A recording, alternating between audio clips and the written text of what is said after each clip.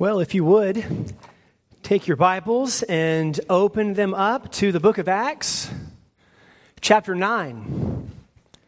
Acts chapter 9 is where we are going to be this morning, and our text and our ambition is Acts 9, 1 through 22. Acts chapter 9, verses 1 to 22. Quite a popular passage among many Christians. We will attempt to, by God's grace, unpack it bit by bit together this morning. Give you a moment to arrive there. Acts chapter 9, verses 1 through 22. When you get there, because this is the Word of God and you are the people of God on the Lord's Day, if you are able, would you please stand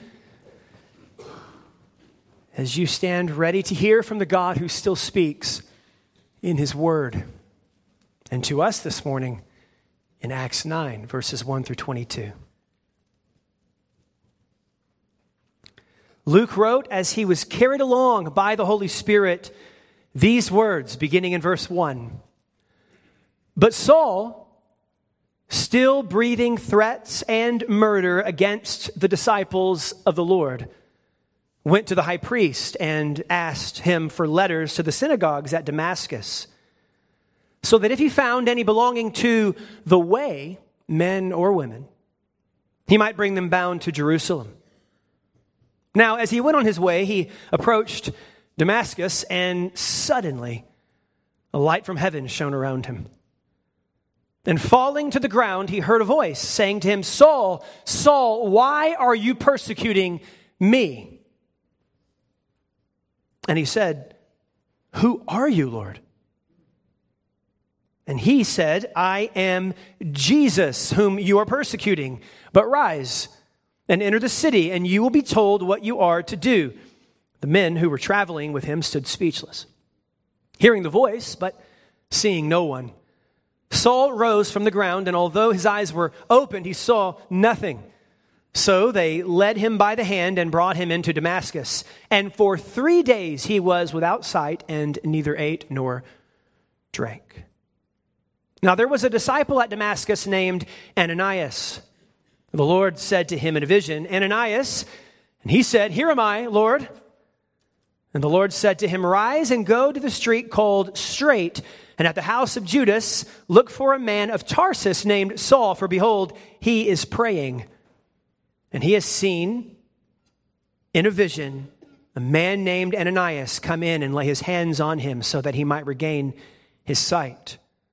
But Ananias answered, Lord, I have heard from many about this man, how much evil he has done to your saints at Jerusalem. And here he has authority from the chief priests to bind all who call on your name. But the Lord said to him, Go, for he is a chosen instrument of mine to carry my name before the Gentiles and kings and the children of Israel. For I will show him how much he must suffer for the sake of my name.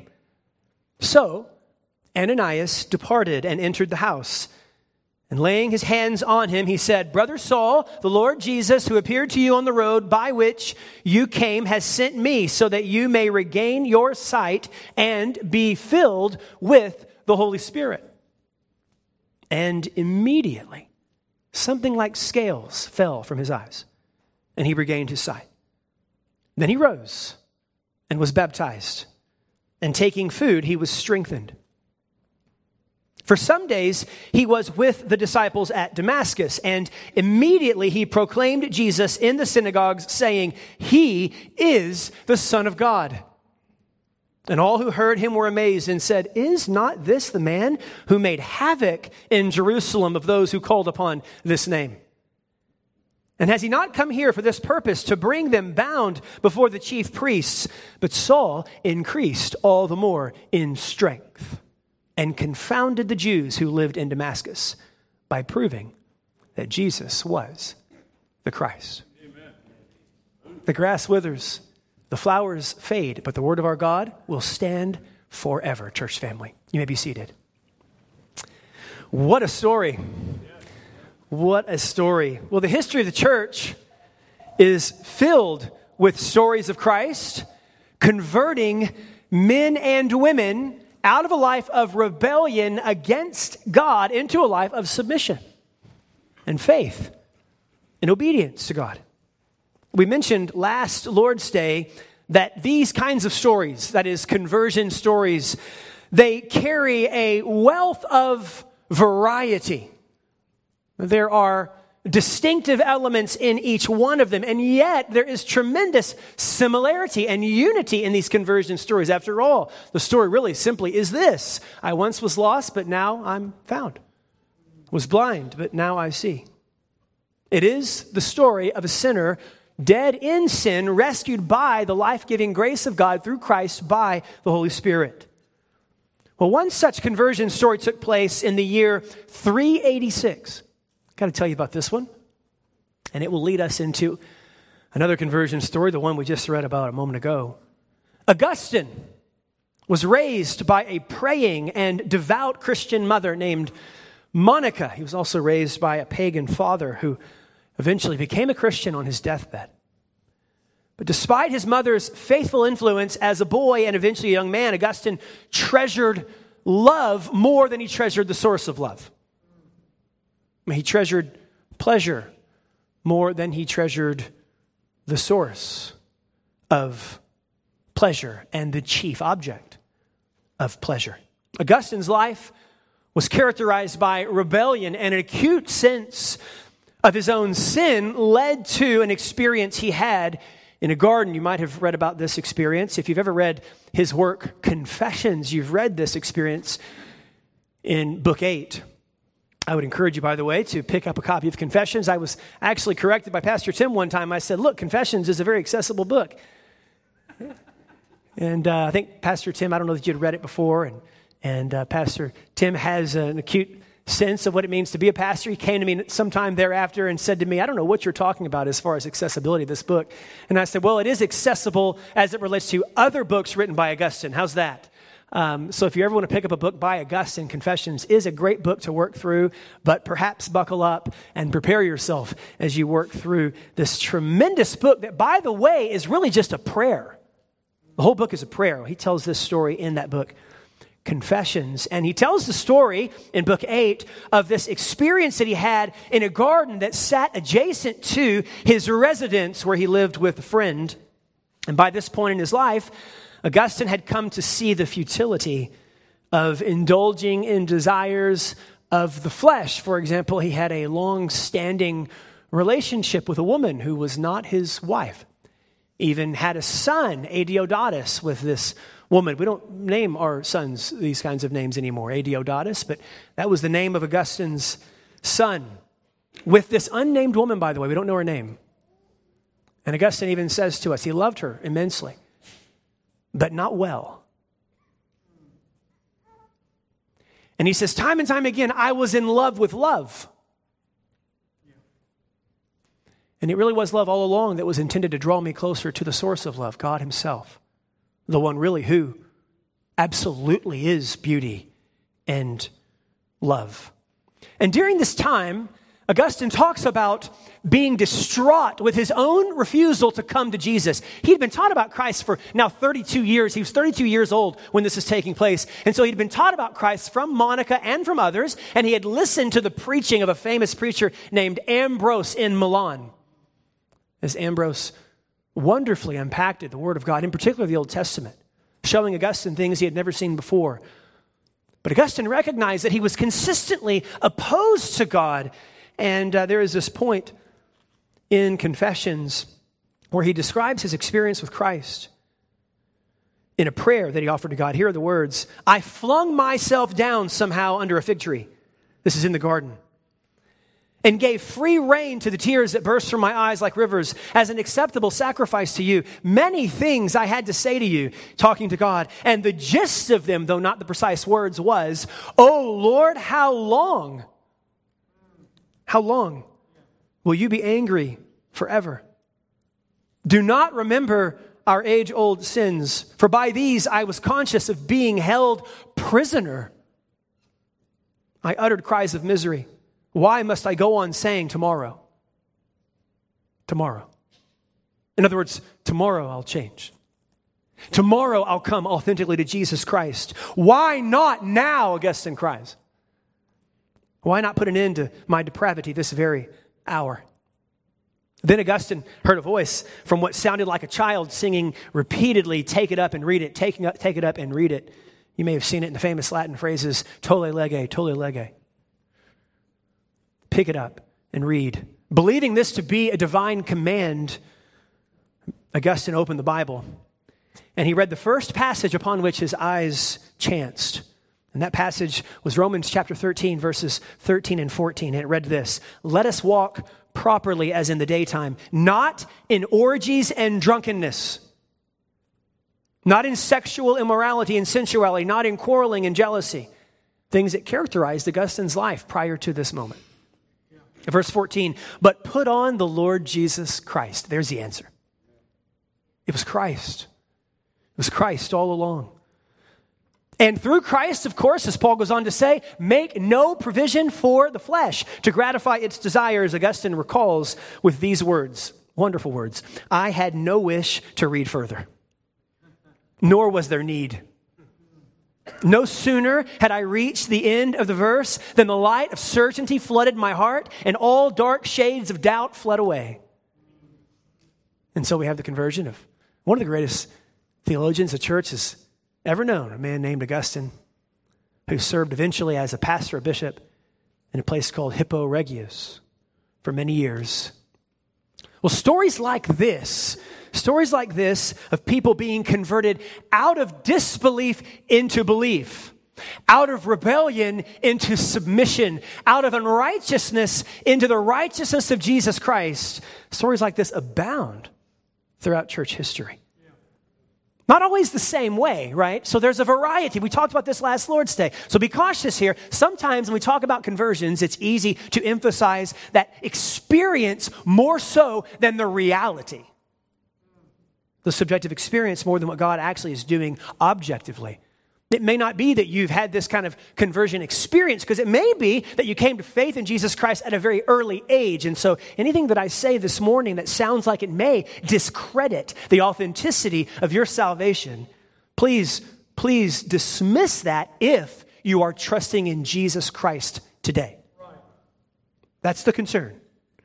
If you're trusting in Jesus Christ today, you have eternal life, okay? So let's be clear about that. But there are, of course, in this variety, there are these stories that do indeed highlight this moment through which, and on account of which, brothers and sisters have been able to recall the life-giving presence of God in the gospel, applied by the Spirit of God. Well, in Acts chapter 9, we are now face to face with what is arguably the greatest conversion story ever told for the church.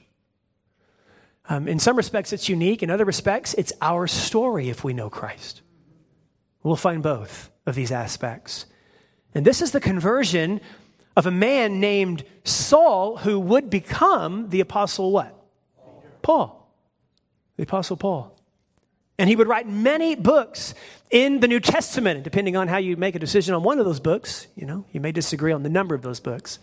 But many books of the New Testament, and is arguably the most influential Christian theologian to date since of course, the death, resurrection, ascension of Jesus Christ. Here's what we're going to do this morning if you're taking notes. We're going to walk through the conversion of Saul in 4 stages, okay? We'll call these 4 observations. You can jot these down if you like.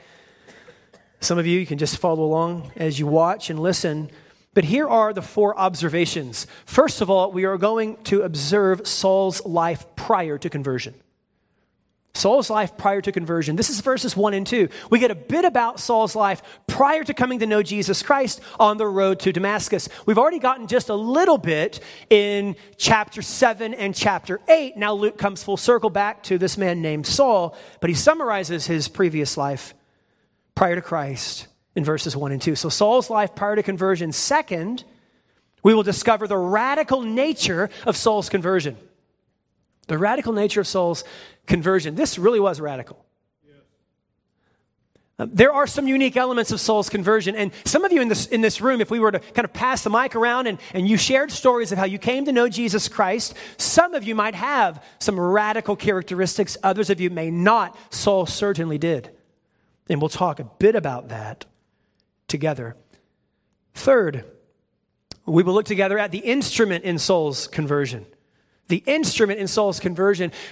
Jesus Christ appears, let's say it this way, immediately, without mediation, to Saul on the road to Damascus. It's Christ himself that appears. Right? That's radical. That's unique. However, he calls an ordinary man to go minister to Saul as well after this, as an instrument in what he is doing, what Christ is doing from heaven by the Spirit in the life of Saul. So we'll talk about that, the instrument in Saul's conversion. Then finally, after Saul's life prior to conversion, the radical nature of Saul's conversion, and the instrument in Saul's conversion, we will unpack the purpose for Saul's conversion. The text gives us a purpose. What is that purpose? Why did Christ rescue Saul? And I would submit to you that it's one of the same purposes for which he has rescued you, if you know him this morning. Younger worshipers, all right? We've been doing this.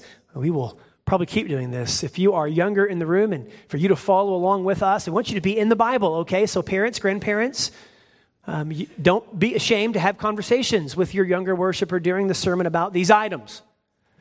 About the sermon, right? I'm going to assume you're talking about the sermon. That's wonderful if you're talking. A couple of things, younger worshipers, I want you to look for. First of all, as we're marching through this text, I want you to be able to answer this question. Whom was Saul persecuting? Jesus answers that question in a question in the text. Whom was Saul really persecuting? Secondly, I want you to look for this. In the text, what does Saul do immediately after he believes in Christ and is baptized? Luke uses this word immediately. What does he do after that? So he believes and he's baptized. He continues some days, and then Luke says, and immediately something. What is he doing at that point? So at the conclusion of the sermon, parents or grandparents, you can ask your younger worshiper these questions. Engage with them in the Word of God. We want them in the Bible. Hearing from the God who still speaks, okay? All right, that's all introductory. Let's get right to it by looking together at our first observation, Saul's life prior to conversion. Now for this, we're looking at verses 1 and 2, so glance down at the text with me if you would. But Saul, still breathing threats and murder against the disciples of the Lord, went to the high priest and asked him for letters to the synagogues at Damascus, so that if he found any belonging to the way, men or women, he might bring them bound to Jerusalem. Now, I mentioned this a moment ago. We'll say it again. Luke has already, that is the human author of Acts, he's already introduced this man named Saul back in chapter 7 and the beginning of chapter 8. You may recall, if you were with us then, a few weeks ago or a month or so ago, you may recall that it was Saul who led in the martyrdom of Stephen, the first Christian martyr. Luke tells us that others were placing their cloaks, as it were, their garments there before Saul as they were stoning Stephen, indicating that Saul was overseeing this martyrdom as a persecutor of the church. And Luke goes on to say in chapter 8 that a great persecution arose. And Saul was leading this persecution. And then he moves on and talks about some other things. And now he comes full circle back to this person named Saul. And he informs us that Saul is still breathing threats and murder against the disciples of the Lord. He's still persecuting the church. In fact, he has received official sanction from the high priest. The leader of Judaism has given him official sanction to now go with letters from the high priest and from the chief priests and go to the synagogues in Damascus and show these letters demonstrating that he had authority to arrest anyone who claimed that Jesus was the Messiah. In this text, they're called the Way. It's the first time Christians are called the Way. They'll be called the Way a few other times in the book of Acts. The Way. Appropriate, isn't it? Jesus says, of course, I am the way, the truth, and the life. And so one of the titles of early Christians and the early Christian movement was the way. And so Saul now is traveling about and he's arresting anyone who claims to be a follower of Jesus Christ. Now remember, this is still a Jewish movement. This is still largely a Jewish church. This is going to change as we move through the book of Acts. We've already seen how God has begun to graft in the Samaritans, but this is still largely and predominantly a Jewish religious movement. And so these Christians are found where? Often in the synagogues, where Jews gathered for worship. And they gathered for worship on Shabbat, on Sabbath, and Christians gathered among them. Because after all, what is the claim of Christianity? That it is the fulfillment of the Jewish promises. This is why early Christians, and we have documents actually where there are conversations between early Christians and Jewish leaders. And in one of those documents, it's a document called Dialogue with Trypho, the early Christian leader actually says the Old Testament really doesn't belong to Judaism, it belongs to Christianity. And I know, of course, if you're not a Christian and you're Jewish, that's quite offensive. But you must understand that essential to the Christian message is that it's not new, but a fulfillment of what was old. A fulfillment of the promises contained in the Old Testament, known to early Christians simply as the Scriptures. And so these Christians are found among the Jewish people, and Saul is arresting them, and he's persecuting them. Now, I do want you to see something, a brief detail in the text. We'll see it again. Luke continues to point out that the church is comprised of both men and women. Do you see that in verse 2? Both men and women are involved in this. And he's already done this a few times. Acts chapter 5, verse 14, Acts 8, verse 3, and Acts 8, verse 12. And so now we're told again, explicitly and overtly, by the way, those were arrested who were a part of the way, men and women. Not just the men. This may seem inconsequential to us, but it was significant at the time. It was significant. Essential to the early Christian movement, the early church, was the equal status before God on account of the work of Christ that both men and women shared. In other words, some of the social distinctions and the social stratification of Roman society, these distinctions were really deconstructed in the presence of God in the church. It was even possible, for example, for a slave to be a pastor, leading his master in worship on Lord's Day morning, while still submitting to his master throughout the week as a slave. Tremendous what's taking place in the early church. Turns everything on its head. And it doesn't, of course, mean there are no distinctions at all between men and women. Don't get silly with this. That's a topic for another day, I suppose. But it does mean, as the Apostle Paul will write in Galatians chapter 3, verse 28, there is neither Jew nor Greek. There is neither slave nor free. There is neither male nor female. For you are all one in Christ Jesus. Again, he's not arguing that there's no distinction. He's certainly not arguing there's no distinction of roles or no distinction of essence. He's arguing that in the presence of God, men and women who trust in Jesus Christ are co-heirs and worship alongside of one another, as do slaves and free, as do Jews, Samaritans, and Gentiles, and so forth. Well, in summary, prior to Paul's conversion, Saul will be Paul. Prior to Saul's conversion, he was utterly opposed to Christ, and he was a central persecutor of the church, okay? That's what's taking place prior to his conversion. Now let's look at the radical nature of his conversion. Glance down with me, if you would, beginning in verse 3. Now, as he, that is Saul, went on his way, he approached Damascus. And suddenly a light from heaven shone around him. Falling to the ground, he heard a voice saying to him, Saul, Saul, why are you persecuting, fill in the blank, me? Right? Younger worshiper, pay close attention to this. Saul, Saul, why are you persecuting me? Jesus says.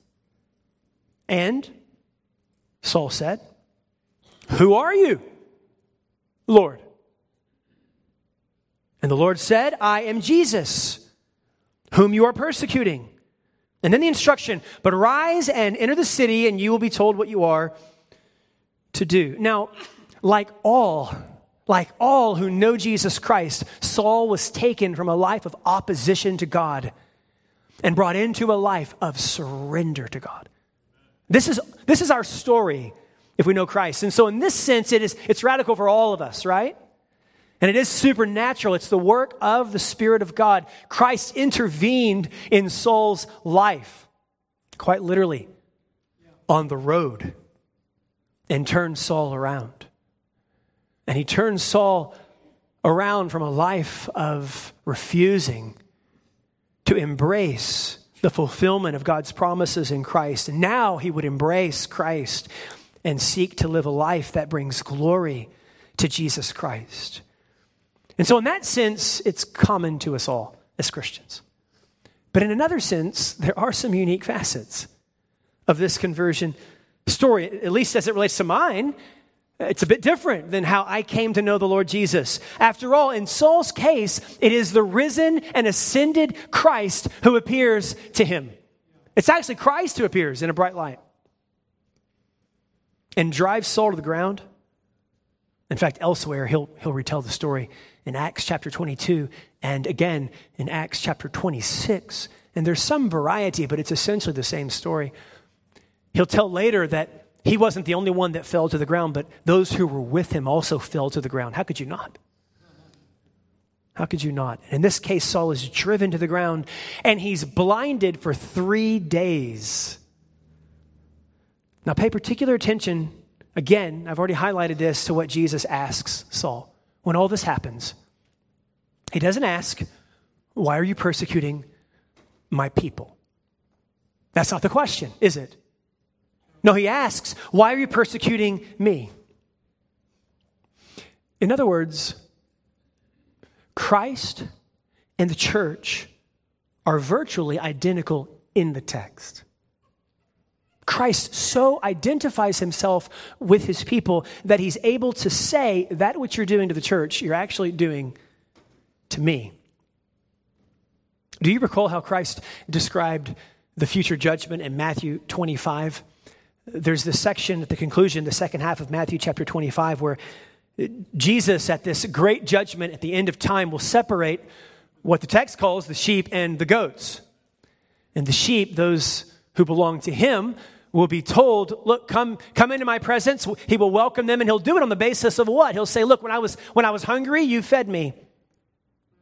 When I was thirsty, you gave me something to drink. When I was without clothing, you clothed me. When I was in prison, you visited me, so on and so forth.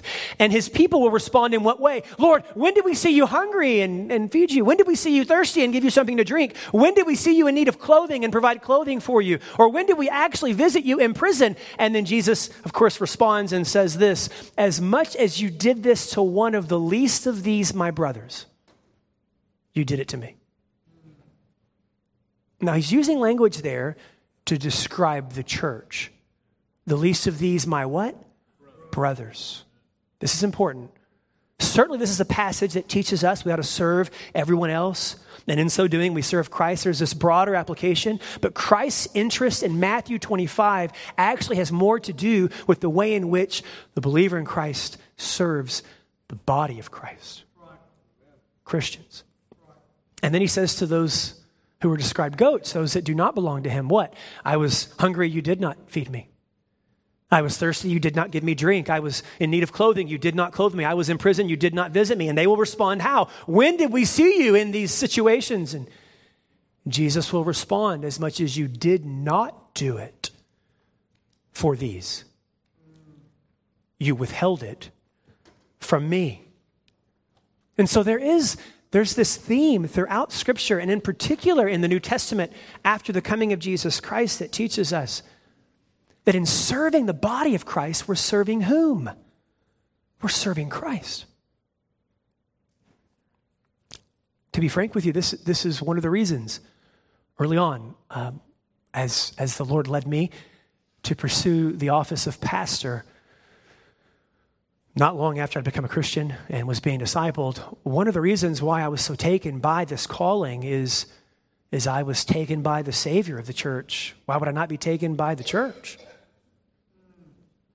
Christ had given his life to purchase the church. And so it was a joy. Still is. Still is, by the way. Most of the time. It was a joy to give my life, by God's grace, in service to the people for whom Christ died, the people rescued by the death of Jesus Christ. Now let's take this a step further. A step further.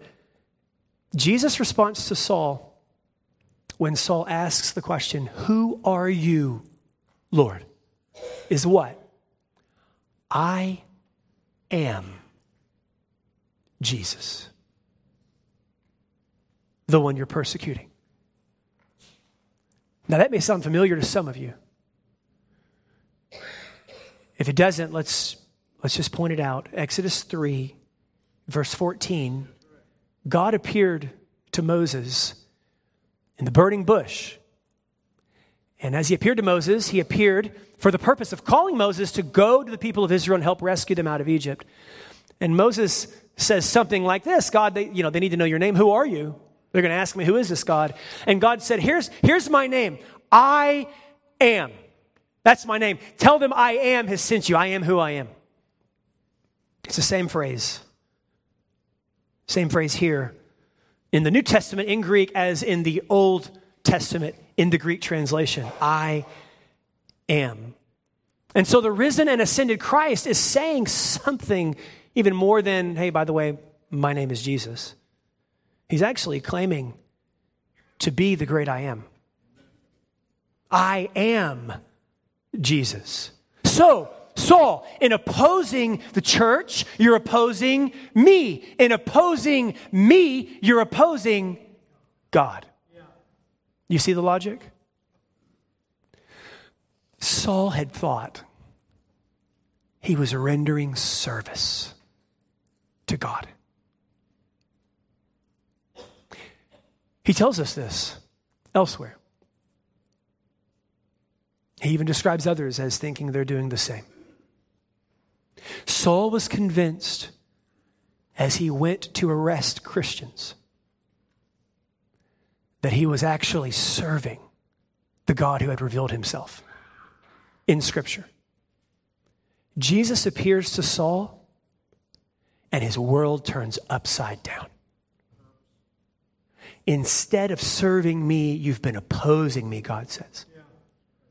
In opposing the church, you oppose Jesus.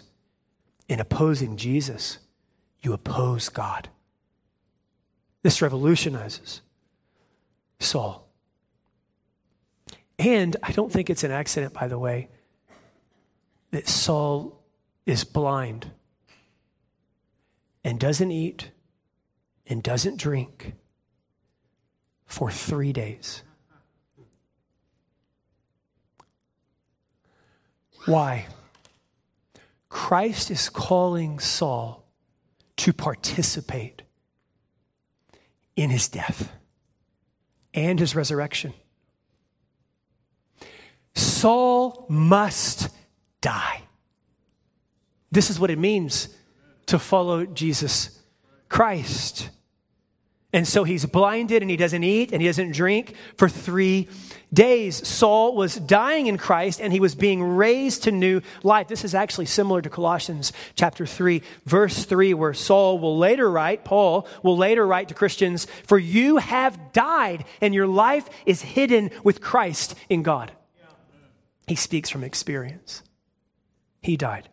We quoted recently Dietrich Bonhoeffer, who said, accurately, when Christ calls a man, he bids him come and die. That's precisely what's happening. On the road to Damascus for this man named Saul, Christ calls him to come and to die. Christ brings Saul to the end of himself, in other words. And so I've got a question for you this morning, and I would be remiss if I didn't ask you this. Have you died in Christ? Have you been raised to walk in newness of life in Christ? Have you come to the end of yourself because of Christ? Oh, sure, it won't be exactly like Saul experienced, I don't think. I doubt it. It will be somewhat unique to you and distinct from Saul's experience, but essentially it will be the same. Coming to the end of your own efforts. Coming to realize, actually, before God, you aren't that good person you've tried to convince yourself you are. That before God, you're broken and you're rebellious against the God who made you. And it's not unique to you. You see, it's actually characteristic of every one of us. Every one of us. We were talking in Membership Matters class this morning about this, and it's really one of the challenges, isn't it? One of the stumbling blocks to coming to faith in Jesus Christ. You see, to come to faith in Jesus Christ, you must first recognize your need to be saved. It actually includes coming to the end of yourself and seeing, I can't do it. In fact, what I have done is make a mess of things. I have lived in opposition to God, even out of my own goodness. My goodness is even filthy rags before a holy God. Now that's bad news, unless it's followed by the best news ever spoken. Namely, that while you certainly can't do it, God in Christ has done it for you. Amen. And this is precisely the gospel, right? God the Father sent the Son who became human while remaining truly God, who lived the life we should have lived, but did not, and indeed cannot, who died the death we deserve in our place and for our sins, paying our ransom, who was buried and who was raised on the third day in glorious power, securing our resurrection life and our future resurrection when Christ returns. This is the good news of the gospel, so that everyone who surrenders to Christ, who treasures Christ, who trusts in Christ, has eternal life. Amen. Coming to the end of yourself really is a way of describing the beginning of Christian faith and the Christian life. So if you'd like to talk more about this, if you have questions about what it means to follow Jesus Christ, if you have protests and you'd like to share those protests, we would love to have a conversation with you. We would also love to come alongside of you and pray with you if you'll give us that opportunity. After the service, one of the ways you can do this is just by meeting one of our elders. And so after the service, as you walk out of one of these double doors, if you take that left, I mentioned this earlier in the greeting, on the right-hand side out there is the room called Crossroads. Go into that room and have a conversation. No better time than the present, right? You're here. Have the conversation today. Give us the opportunity to just converse with you, perhaps pray with you, and maybe even, of course, if the Spirit of God is at work in you in unique ways to call you to faith in Jesus Christ, we might have the privilege of coming alongside of you and you alongside of us as we learn to experience what it is to live a life characterized by the death of Christ and the resurrection of Christ. Well, prior to his conversion, Saul lived a life of opposition, as we saw a moment ago. Opposition to Christ and opposition to the church. And he experienced a radical change when Christ appeared to him on the road to Damascus. Third, I want you to look with me at the instrument in Saul's conversion. And these last two observations are actually likely to be a bit shorter than the first two. The instrument in Saul's conversion. Verse 10, Luke introduces us to a man named Ananias. This is a different Ananias than Acts 5. How do we know that? Well, the Acts 5 Ananias is no longer alive. Okay? I'm not brilliant, but chapter 9 comes after chapter 5.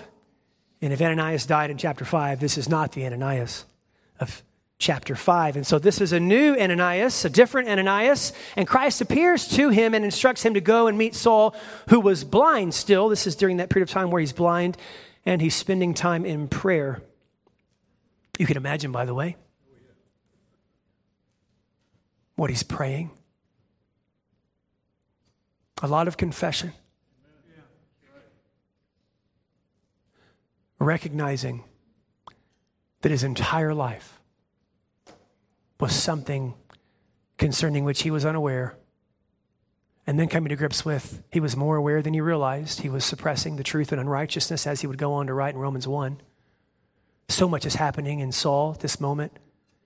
And during these 3 days, as he prayed and fasted, and Ananias' role was simple. He was to go and lay his hands on Saul with some exhortation and explanation. Right? He wasn't just to sneak in, touch him, sneak out, right? That wasn't the idea. He was actually to speak. And we don't have it all, doubtless. We're getting summaries here. And he was to go and lay his hands on him, and Saul would be healed, and he would also receive the Holy Spirit, as verse 17 indicates. And understandably, as the story goes, Ananias is hesitant, right? I mean, come on. Saul is well known, okay? He's not friendly to Christians. Are you sure, Lord? There is a friend I have up the road who really loves you, would love to go. I'll be prayer support as he goes. And of course, Christ speaks very clearly with full awareness of what's taking place, calls Ananias to go and to serve as an instrument, okay? Don't miss that, as an instrument in what God was doing by his grace in the life of this fierce persecutor, eventually turned great apostle named Saul. Now here's the question. And I asked this past week. Why did Christ include Ananias? Why did Jesus actually choose to include Ananias instead of just simply converting Saul and doing the whole thing, right? Everything from beginning to end without the use of an instrument like Ananias. Now, on the one hand, I think a possible answer is Saul was feared. And the church would need some confirmation regarding what was happening here. We'll see that a bit later. Actually, the church in Jerusalem is hesitant to embrace Saul.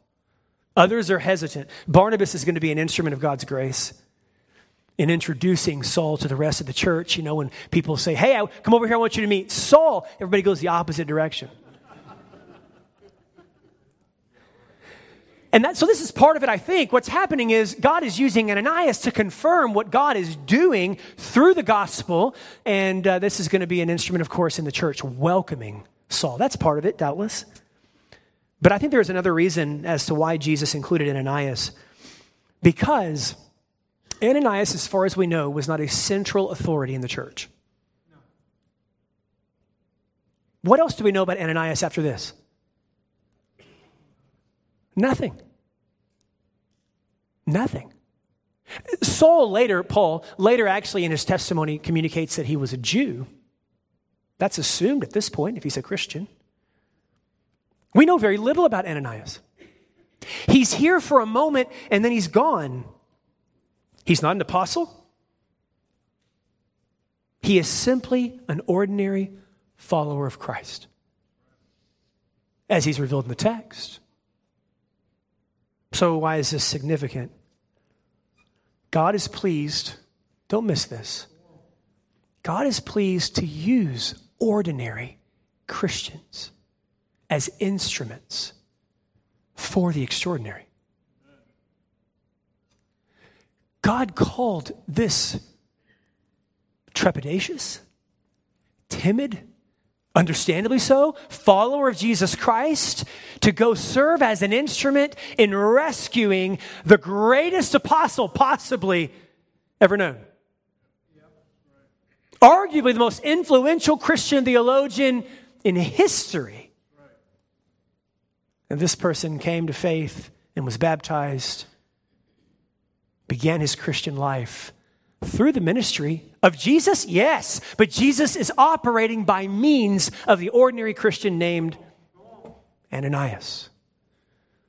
So, dear Christian, be encouraged. You say, I'm not extraordinary. Praise God. He doesn't need extraordinary. That's not what he needs. And so he takes ordinary followers of Jesus Christ who trust him, who will follow him, who will serve him, who at times will walk across the street to their neighbor's house, who will be willing to jeopardize their popularity for the gospel, who will refuse to be accepted by the culture by compromising biblical standards. Ordinary people, not the wise, not the debaters of this age. Paul will actually write about this very thing in 1 Corinthians 1 and 2. I wonder why. Because it was an ordinary man that God used in Saul's life to rescue him. Dear brother, dear sister, God doesn't need you to be extraordinary. He'll provide extraordinary. In fact, now don't miss this, he doesn't need us at all. Not one bit. God has no necessity that he himself doesn't meet, which by definition is not a necessity. It's nonsense to speak about necessity with God as if it existed outside of him. He has life in himself. He does not need us. And this actually brings us, by the way, to the purpose for Saul's conversion. This is where this is going. And this is where Acts consistently takes us. So our final observation, the purpose for Saul's conversion, look down at verses 15 and 16, where we will begin to land the plane. I won't tell you how long the descent will take. Look down at verses 15 and 16, if you would. Go, the Lord spoke to Ananias. Go, for he, that is Saul, is a chosen instrument of mine. For what purpose? To carry my name before the Gentiles and kings and the children of Israel. For I will show him how much he must suffer for the sake of my name. There were several purposes we could mention regarding Saul's conversion. Several purposes. We could say Saul was converted to Christ to become like Christ. That's Ephesians 2, verse 10. We could say that Saul was converted to Christ to glorify the God who rescues and transforms sinners, 2 Corinthians chapter 3. However, there is a specific purpose mentioned in our text that the Spirit highlights. Saul was converted to Christ to carry the gospel of Christ to others. It's really that simple. You see, God called Ananias to do what? To take the gospel to Saul. Even after Christ had appeared to Saul on the way to Damascus, he chose an ordinary Christian to go to Saul, and then that ordinary Christian went to Saul in faithful obedience as an instrument in God's mercy, and then Saul does what? He then goes to take that same gospel message to other people, who then, when transformed, will take that same gospel message to other people. And then, of course, the story of the early church. Boy, this is a topic for another day, but I'll mention it. It's kind of like rolling a hand grenade, walking away. And then eventually the early church by the 4th century turns the Roman Empire on its head. Yeah. How? Simple faithfulness and dependence on the work of God in the gospel of Christ. It's really that simple. A Christian receiving the gospel and taking the gospel. A Christian recognizing that what comes to him or her is always intended to pass through him or her to others. That's the purpose for Saul's conversion. He will take this gospel. And then, younger worshipers, I won't forget to mention this to you, and the rest of us need to see this as well. I want you to notice what Saul does immediately after he believes in Christ and is baptized. As verse 20 indicates, and immediately he what? Proclaimed Jesus in the synagogues, saying, he is the Son of God. Immediately. He came to know Christ. He began to share Christ with others. Moreover, he will be given the privilege, as Christ promises Ananias, and as the story will go on to demonstrate in Acts, he will be given the privilege of suffering for Christ. After all, a servant is not greater than his master. As Jesus said in John 13 and John 15, if they persecuted you, they will persecute me, but you will serve as an instrument for the rescue of the world in Christ Jesus. And so, friends, if you know Jesus Christ this morning, the same is true for you. As it was true of Ananias, and as it became true of Saul, eventually Paul, one of the central purposes for which God has rescued you is that you might be a chosen instrument for the rescue of others. Again, not because you're extraordinary. Sorry. You're a lot like the rest of us. But because we serve an extraordinary God who chooses graciously to rescue by means of the faithfulness of ordinary people, not because he needs us, but because he's gracious. Amen. It's really that simple. Why are we included in this mission of going to the world, of bearing testimony to Christ, of serving, as the Apostle Paul again will later write? He wrote so much about so many of these items. I wonder why. This left an indelible impression on him. That the rest of us also, like Paul, will serve as ambassadors for God in Christ, making an appeal to others, be reconciled to God. Why is it that we have that privilege? It's all grace. It's God's goodness, and it's God's bounty to preach Christ and him crucified. A stumbling block to some, foolishness to others, but to those of us who are being saved, Christ is the wisdom of God and the power of God. Amen. One author in the 20th century, I know this is recent for me. This is recent.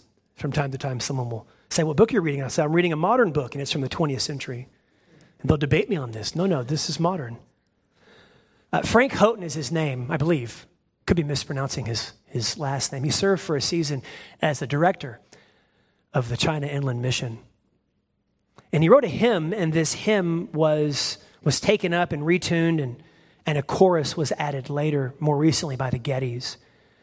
There's this part in the hymn that Frank wrote that I think is so very appropriate for us as we close in meditation on how the gospel has come to us in God's mercy, so that then we might go to others as instruments in God's grace or for God's grace in the lives of others. Here's what he wrote.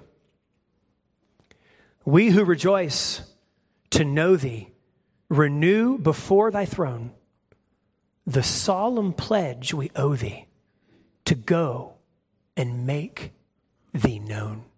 Isn't that rich? Let me read that again. We who rejoice to know thee, renew before thy throne the solemn pledge we owe thee to go and make thee own. Then the Gettys have recently added this chorus, and we'll close with this. We go to all the world with kingdom hope unfurled. No other name has power to save but Jesus Christ, the Lord. Let's pray together. Our Father in heaven, what a joy it is to read about this tremendous work of your Spirit in the life of Saul, a man who would eventually become Paul the Apostle to us.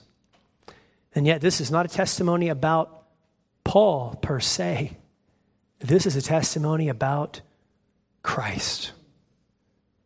And so this morning we are reminded of your work in our lives.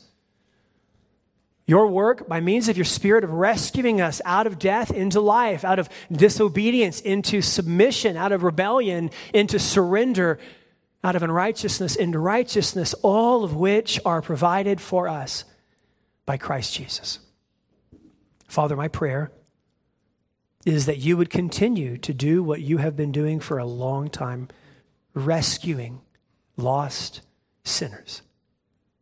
And that you would give us the courage to participate and the privilege to participate in this mission of going to the world to declare the same glorious gospel by which we ourselves have been saved. Do this, Father, for your glory, the glory of your Son, and for our eternal good. And all God's people said, amen.